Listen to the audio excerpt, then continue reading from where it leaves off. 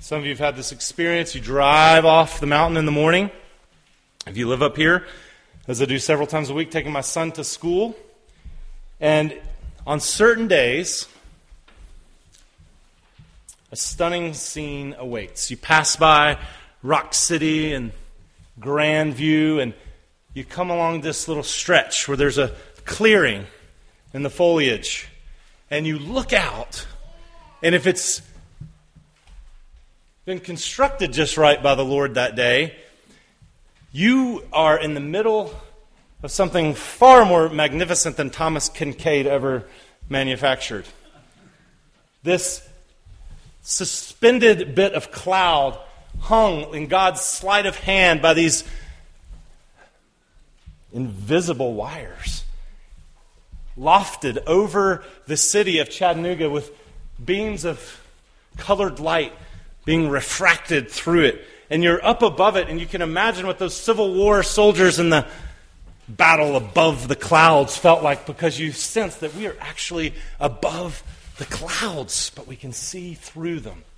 And it really can take your breath away if you pay attention to it. Sometimes you've just seen it so many times, or you're listening to music, or you're studying, getting ready for a class that day. You got a million things on your mind, you don't see it. I love that scene, and we will often try to notice it. The other day, though, given this weather that we have started having from now, and I guess it'll happen until March, where there will be nothing but perpetual fog for the rest of our lives. I hope you don't have seasonal affect disorder, because if you do, say hello to clogging, blanketing, suffocating depression for the next 4 months, because you will not see the sun again. Covenant College never puts brochure pictures of fog. I've looked on their website. It's these magnificent fall days, but never a winter day. When I was in school, when I was a college student and had Covenant friends, they had, for the marriage meal on the hill, they had this T-shirt that said, "A city on a hill cannot be hidden except by fog," on the back. That was a great T-shirt. Jesus had not envisioned that possibility when he gave that stirring metaphor about the church's role in the world. But one of the things that happens is we were driving off the other day, and we encountered something very dismaying. That a blanketing fog had covered the whole city as if it were not there.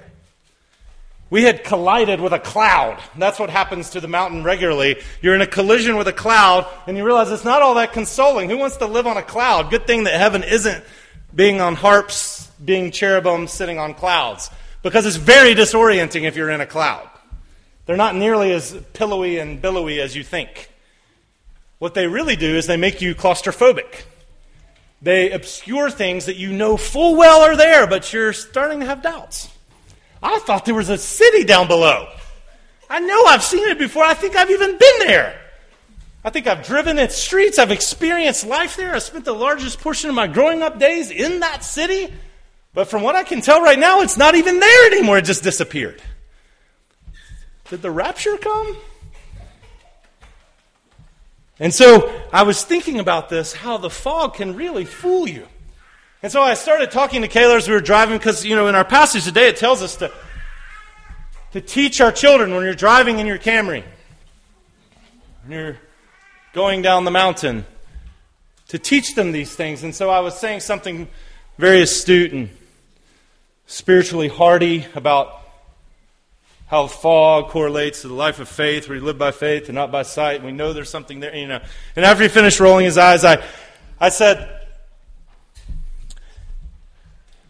this is what the Christian life is like. And I thought, this is what we need to think about as a people, because in Deuteronomy, one of the things Moses is saying as he's channeling God's words to us is, you're going to be enclosed with kinds of fog that obscure your vision from things you know full well are there. You saw them 5 minutes ago, and you're going to forget them. He's giving them instructions. He's about to lay out the law, the 10 Commandments for them another time, as this group of people have traveled with them for 40 years. They're about to go into this really swanky land that God is just handing them. And he's warning them that there's going to be some substantial fog. And one of the things you notice if you ever try to drive in the fog is the first thing that goes is your visibility. But then you get disoriented. You can be on streets that you've known your entire life. You've driven on hundreds of thousands of times that you know as well as you know your social security number or the phone number in the house where you grew up. And suddenly, you can't figure out where you are anymore. You're in your driveway and you don't even know it when you're driving in the fog sometimes. And things start closing in on you. The world gets very small in the fog. Have you tried to drive in the fog? What happens if the kids decide to have an argument or they want to sing a song? They want to sing some P. Diddy. I don't know. You're like, oh yeah, let's sing! And you're gripping the wheel. And I have to roll down the window usually because the fog starts closing in on my throat. It has fingers, you know. Strangulating fog it comes. Moses says your brain's going to get foggy. Your heart is going to have a kind of Alzheimer's affected. And this is one of the worst things that happens to people. If you lose your memory, you lose yourself. Your memory is what holds things together like a mosaic. It pulls things together and gives you a sense of identity of what you are and what you're about and who you're for and what you're for. And if you should lose that, you're just adrift. You're walking through fog. You don't know where you are. And so he's giving them some tips. He's giving them some suggestions for how to drive their life through the fog, which is how a lot of us spend our Christian life. And as we're thinking about this, I want you to keep one question in your head. Here's what he says. This isn't the question, this is what he says. Only be careful.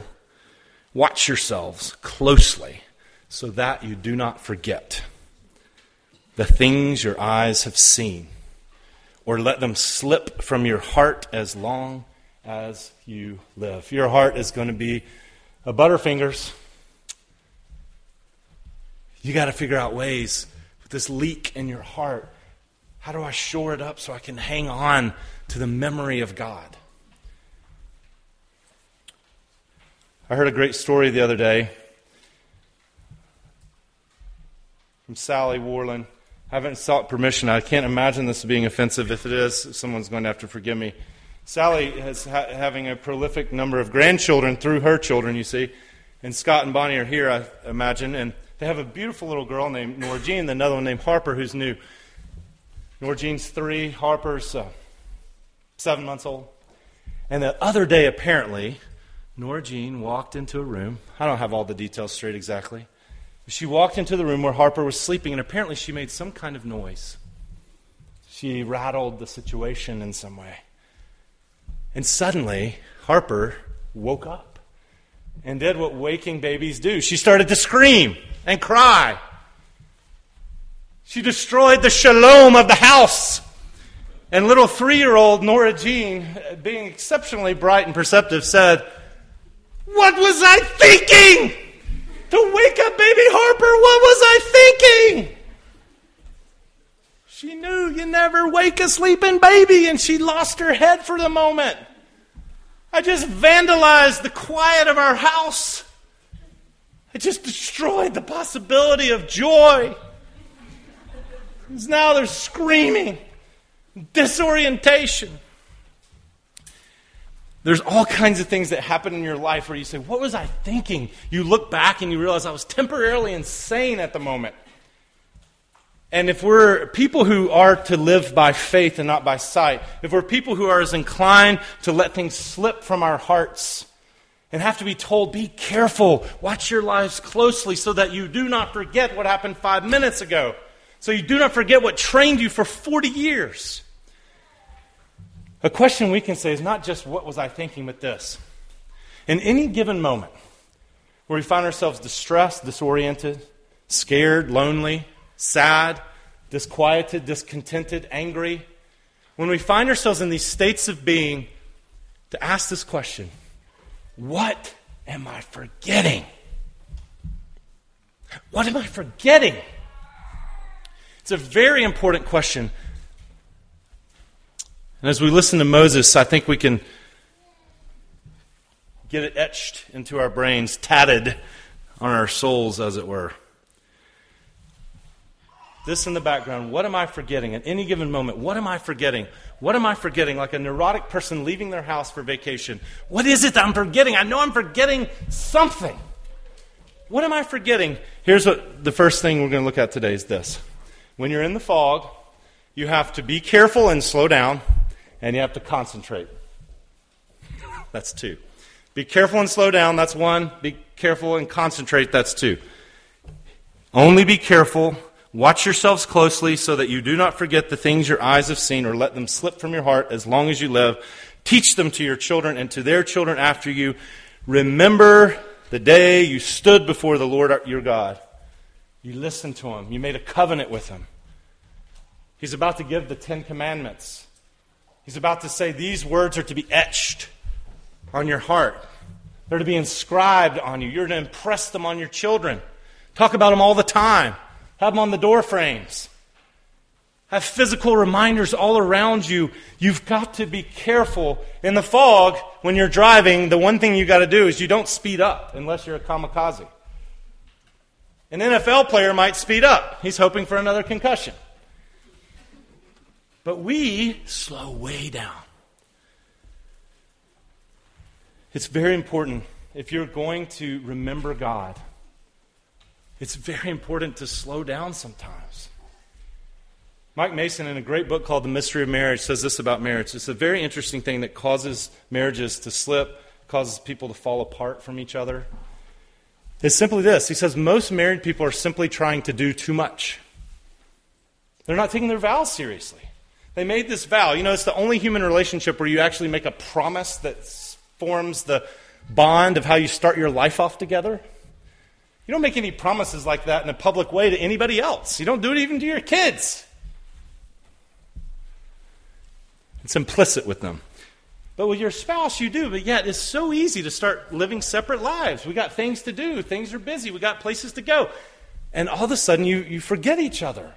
You don't know who each other were. Do you know that one of the easiest things that your world and Satan and even your own ADD heart has to do to make you forget God? It just has to keep you distracted. He doesn't have to actually argue you out of believing in Jesus. There are some of you here who have waned in your faith, and it's not because you suddenly don't believe in the resurrection. And if the resurrection happened, Jesus is true. He's the Lord of all. We better listen to Him. But you don't even think about that. And you've not been reasoned out of believing that the Bible's true. He just makes sure you don't read it. Or that you don't think about it. He just keeps you in your car, driving from practice to practice. He just keeps you late at the office. He just keeps you on Facegram or InstaTweet or something. Just mindlessly engaging nothing. And he just keeps you distracted. Like a wise parent who has a screaming kids fighting over a toy. I used to think you could sort of principally walk a child through this. No, you need to share. No, you just distract the kid. If they want that thing, I want that thing, I have to have that thing. And you just show them this thing. And they're like, oh, okay. And they forgot that thing. They just forgot about it because they got a new thing until somebody else wants it. And then you just got to show them another new thing. And I think Satan has very wisely concocted a world we live in right now where it is calculated for most of us. We are making a plan to promote the absence of God in our lives. You know how? We just haven't made a plan to promote His presence. We just don't think about it. So you don't have to be argued out of anything. You don't have to entertain the truth claims of it or whether there might be some reality to it. Just don't think about it because you're doing too many other things. So you got to slow down. I can promise you this. When you're in a rush, you don't notice much of anything except how small your world is. You're thinking about, I got to get there on time. We can't be late. You hate the person in front of you. That's the extent of your world. What is wrong with you? Where are you going the speed limit? Well, do you hear yourself? They're going the speed limit. You don't ever say, what is wrong with me? Why am I living like this? Rushing around every second like this. I must be crazy. No, you're just glad you have a concealed permit and that you might get to use it later for the person who's going too slow in front of you. And you think that's justified and fine. Because you just forgot a lot of stuff. You forgot. What am I forgetting when you're that angry? Well, you forgot the image of God is driving in front of you and that you're the image of God. You weren't made to rush around frantically as if God has given you more to do than is possible. You forgot that God has made you his workmanship, created in Christ Jesus to do good works which he prepared in advance for you to do. And there aren't more of them to do in a day than you have time to do. But you forgot. Because you're just rushing. So in the fall, you got to be careful, and you got to slow down. You got to ask yourself, what am I forgetting right now? While I'm rushing, what am I forgetting? I've got to slow down. What am I not noticing? What good things has God done that I haven't noticed or paid attention to? And it also, when things sneak up on you, like happened to me the other day, I'd gotten my car detailed. Yeah, that's right. It was kind of a sociological experiment. I took it to this place. They do like 450 cars a month. And they looked at it and they're like, it's going to be $4,000. It's going to be our magnum opus. Not sure we can do anything. We never saw a car in this condition before. But man, we live for the challenge. If we can get this thing clean, we can probably cure all human ills. But it is going to cost you $4,000. And I was like, fine, because the car's making me... I'm joking about the $4,000. It was only $3,000. No, it wasn't that much, but I thought, my car's making me sick, maybe. It's old. Yeah. So I thought, let's just try one eco blast of the car. If we can just make it more environmentally cuddling to me and not so abrasive to my allergies and soul. And so I did this. And Corby took me to pick it up one day. We had lunch or something. He took me out there. I don't remember the situation, but he took me out to pick it up. And these kind men, very kind men, very competent men. If you want to know where it is, I'll tell you, because I'd love to recommend them. They're both Christians, taking their work very seriously. Wonderful guys. They discovered that I was a preacher. And Corby is a preacher. Steve Brown said, never tell people you're a preacher, but if they find out, don't let them be surprised. But we had talked earlier, and these guys, you know what they did? They were wonderful men, seriously wonderful. And they discovered this connection with the Presbyterian Church, and they realized that we had a common friend, Rankin Wilburn. Some of you may know Rankin. And they proceeded. Rankin is about my age. He's a pastor out in Los Angeles now. He used to be at First Pres in Chattanooga. We got ordained at the same time in Chattanooga. And he's a friend. I mean, we've just talked on the phone some, we've emailed some, we've texted some recently. And this guy said, oh, you know Rankin? You know Rankin! He is the smartest man I've ever met in my whole life. He's the best preacher. I can't believe how good of a preacher he is when I hear him. I just feel like I'm having a transcendent experience of Jesus Christ. I tell my pastor at Brainerd Baptist, I tell his pastor's wife, I tell thousands and thousands of people how amazing Rankin is. He's the best preacher that ever lived on the face of the earth. And I'm sitting there, I know, he is. He really is. And I believe it. I think he's a fantastic guy. I was with this guy when we got ordained together. We were being our sort of spiritual proctology exam in front of everybody at the presbytery.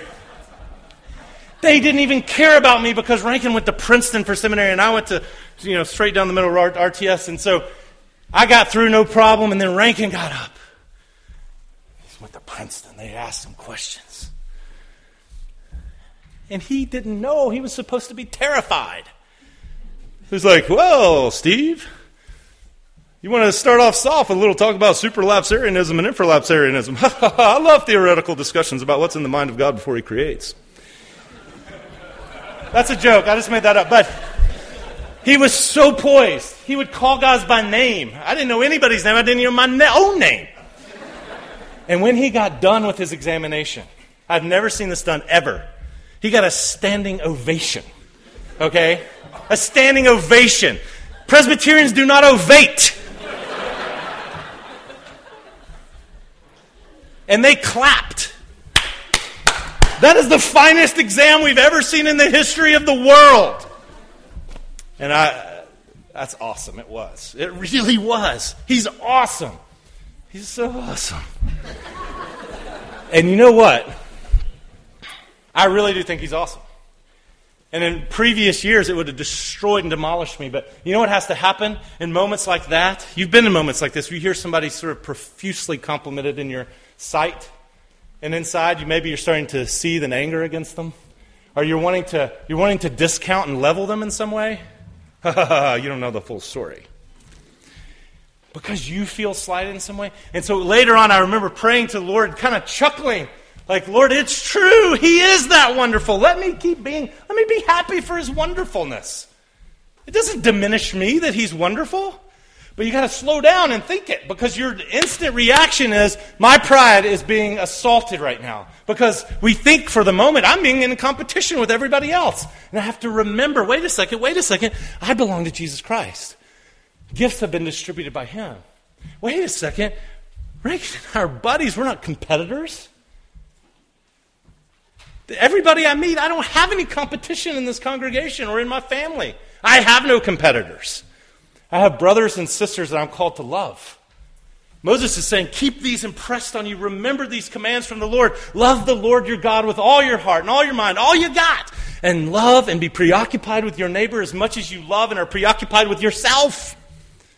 Use all the energy, all the attentiveness, all the power, all the compassion that you exercise for yourself, for your neighbor. So when you slow down, you can remember these things. You slow down, you go to prayer, you think of why did I want for a minute to be like, okay, enough. We've been talking about this for 10 minutes. It's one big effusive praise fest. I get it. I agree with you. Can you please be quiet now? Why? Well, because something's defective in me. And when I slow down, I can remember the defect. I can remember the Lord who has rescued me, who endows me and him, and that we're not in competition with each other. That's just my pride that was flaring up for a minute. You got to be careful and slow down in the fog and ask myself, what is it I'm forgetting right now? What am I forgetting? And the second thing is this, you got to concentrate. You got to learn to concentrate. Matthew Crawford, who wrote a book called Shop Class's Soulcraft, was writing about another book, and he said, education is all hinges on the ability to concentrate. And from the fruits of that concentration comes civilization. And that is all over now as we know it. And at the end of that, he says, so I guess we could say that we have royally and well screwed ourselves. That's what he said. Because we've lost the capacity to concentrate, is what he's saying. We don't know how to concentrate. Some of you may have discovered this. He was commenting on a book by Nicholas Carr called The Shallows, which is a description of what's happening to us. We're becoming very shallow, narrow people with no depth. Because we can't concentrate. We can't carry out a thought. Because we're too distracted. We're moving too fast. We're not remembering. We're letting go of things that were made for our hearts. Do not let them slip from your heart as long as you live. You have to learn to concentrate. And one of the ways that you do that is, for instance, memory. Impress these things on your children. Impress these things on your children. How do you impress something on your children that you've not been impressed with yourself? If you walk around in the world and you've got nothing to draw from, which is to say you've got no memory to draw from, then you're an emaciated person. You're a weakling. Beth Warren told me recently, and I was so excited about this, she said, thank you for urging us to memorize Scripture. I've always memorized verses, but I've started memorizing chapters. One, I memorized Romans chapter 8 while my brother was dying, and it's been so powerful and so helpful for me. I think I'm addicted to it now. That makes me happy, because I realize that increasingly nobody knows what the Bible says, and you walk around, you don't have God's Word teeming in you. You don't got nothing to remember. How can you remember the stories of God's deliverance, that the God who can bring water out of a rock, the God who can part the sea, the God who can reach down with his strong right hand, the God who raises the dead? If you don't have that in your head, how do you know which promises to link onto? Are you just someone led along by your own nose? if you don't learn to concentrate, you are going to be receiving an education everywhere around you, but not God's. I saw a billboard where someone apparently, when I was playing beach volleyball, must have taken a picture of me. It was a man with like 14-pack abs. And it said, because I play a lot of beach volleyball, and it said, it was like a plastic surgery place, and it said, people will stare, so make it worth their while. I was like, yeah. And I was like, why are they using an image of me without my express written consent? There was no head, so you couldn't tell it was me. That's weird, too. There was no head. Just like a headless torso with packed abs. And if you back up from that and you slow down from it, you say, isn't that weird? But it's also lovely, I guess. Well, so, that's what we're being educated by. You see that without thinking of it. You're like, yeah, I got to get abs like that. Of course, you don't even ask the question. Of course I need to look like that. That's what my life is about, looking good. I need to look good. That's what you see on Instagram. That's what you see all around you. Images are very important. I got to look good. I got to look good. This is the most important thing in my life. It's more worth anything, more valuable than anything. Your kids are being educated all the time. Here's what your body is for. It's only for your own expression of whatever you desire. But the Bible says the body is for the Lord. The body's not made for sexual immorality. Your body was made for the Lord, and if you run off the rails of His care for your body, you use it in wrong ways, you're going to bring destruction on yourself. So you've got to have memory. You've got to work to remember these things. You've got to have practices, keystone habits like praying, like reading the Bible, like worshiping, where you're getting the stuff of God inside you so you've got something to carry around with you as you encounter the world. And you've got something to teach your kids. I love the story of the man who told me, the man down the road who said, I spent a few months memorizing the book of Romans and it healed my anger. I've never heard anybody tell me that their anger has been healed. And he said his anger was healed by memorizing the book of Romans. And I thought, that's not supposed to happen.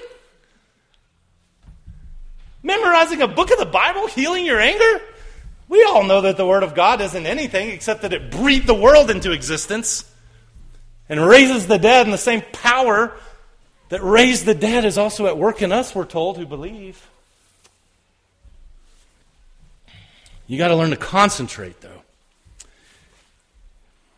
And see, God, one of the ways He wants us to concentrate is to know these truths for ourselves, so there's so much a part of our DNA that they waft out of us. They become part of what's in our families. You know that in your family, you're teaching your children just like the world is all the time.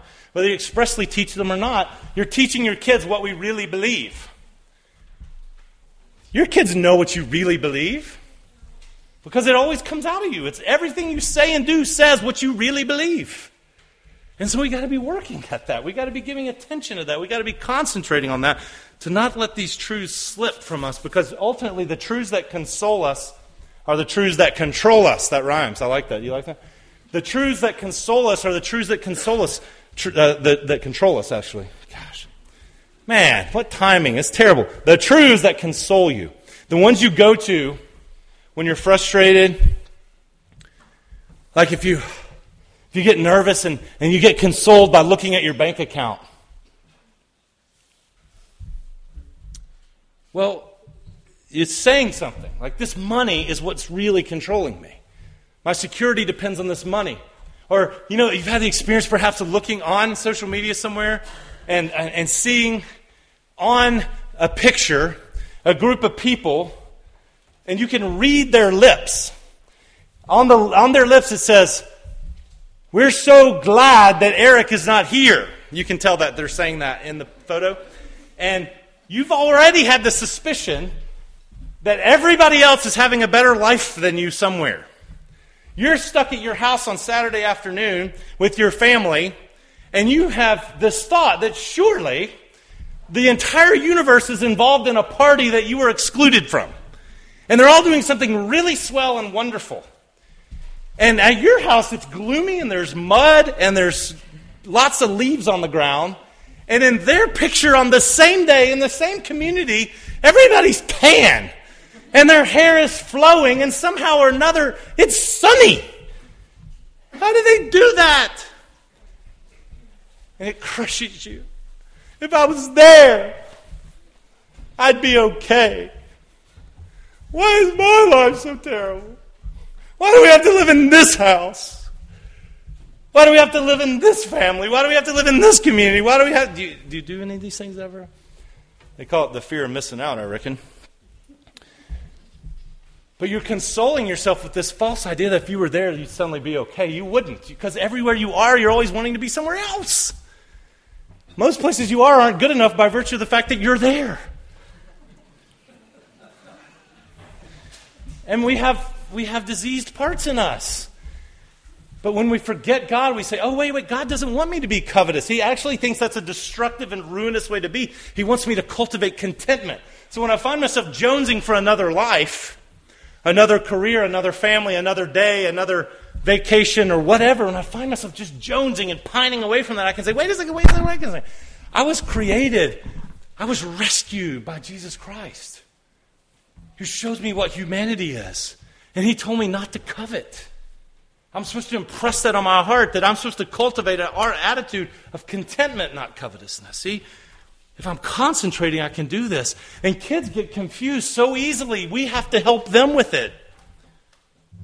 A dad told me the other night at the fall festival, he said, my daughter was at school today, and she told her teacher that she was going to be going to the fall funeral tonight. And the teacher said to me, your daughter said you were going to a funeral, but that there were going to be games and prizes? She was close.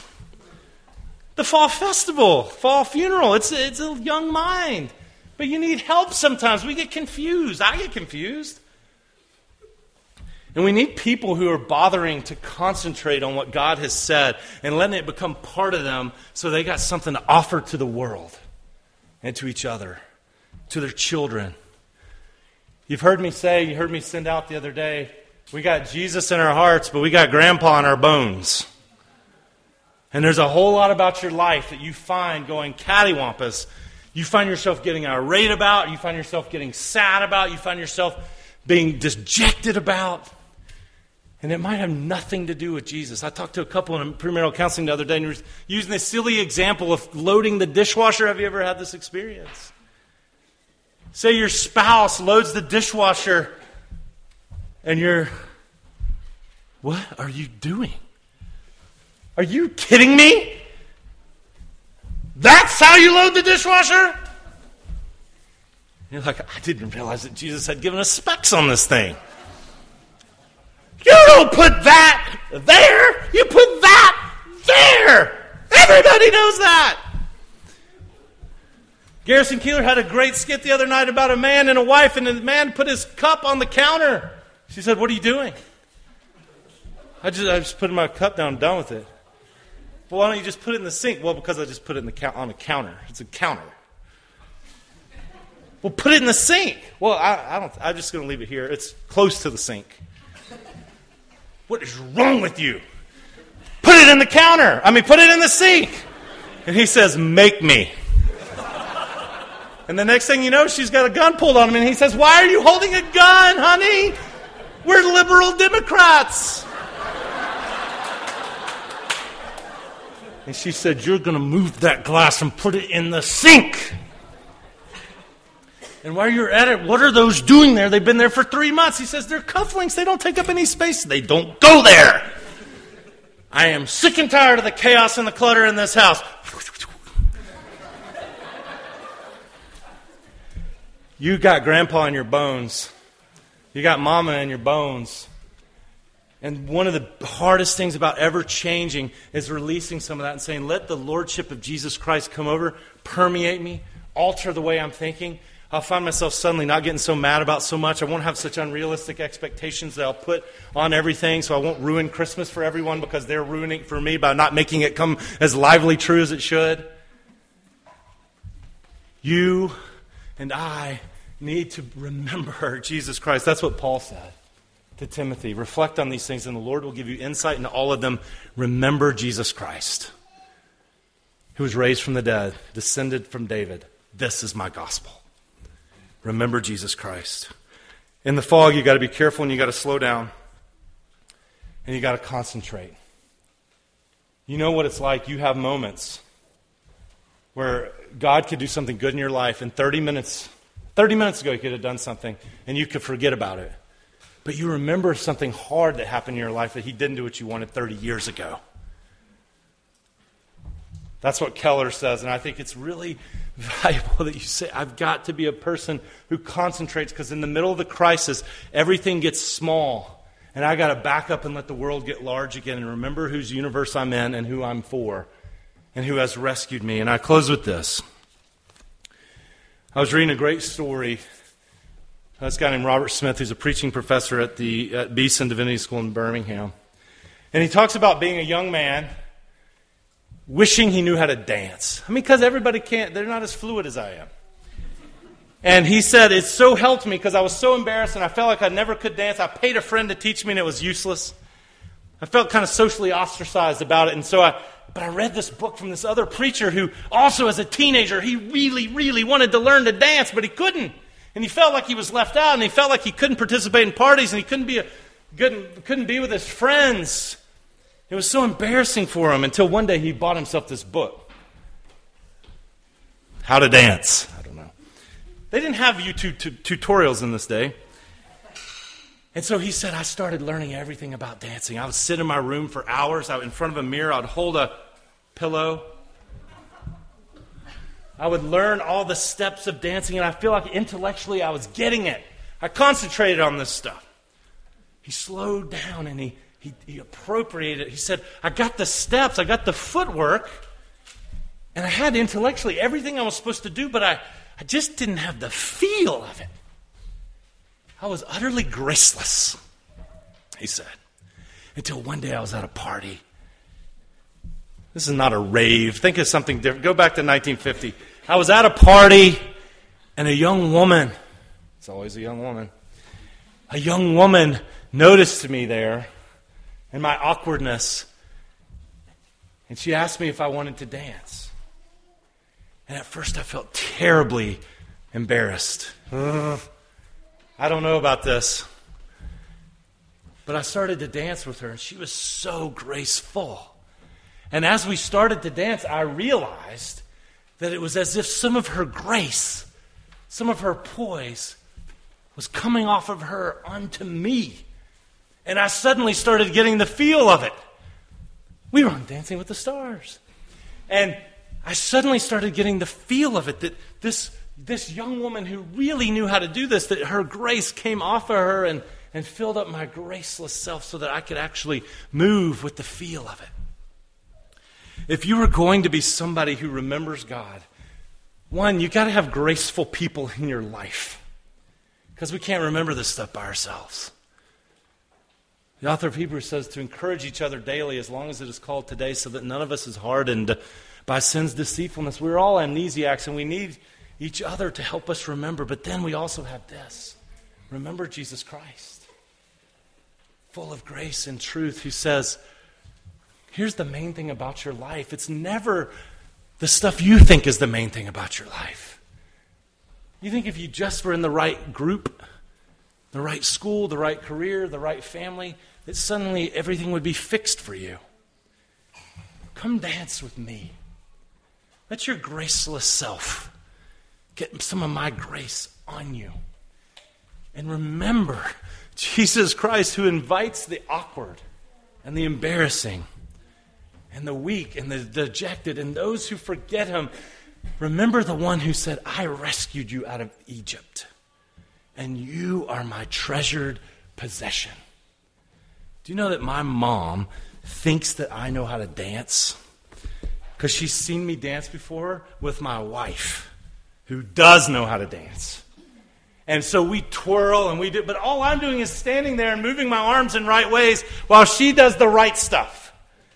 And she makes me look like I know what I'm doing, so I don't mind being out there for very long. Jesus Christ. Remember him. Concentrate on Him. Seek Him. Give attention to Him. Slow down for Him who welcomes the awkward to dance so that some of your gracelessness gets overcome by His gracefulness so that you can live in the fog. If you forget Him, your life is fog. If you remember Him, you can move even when it's foggy. Amen.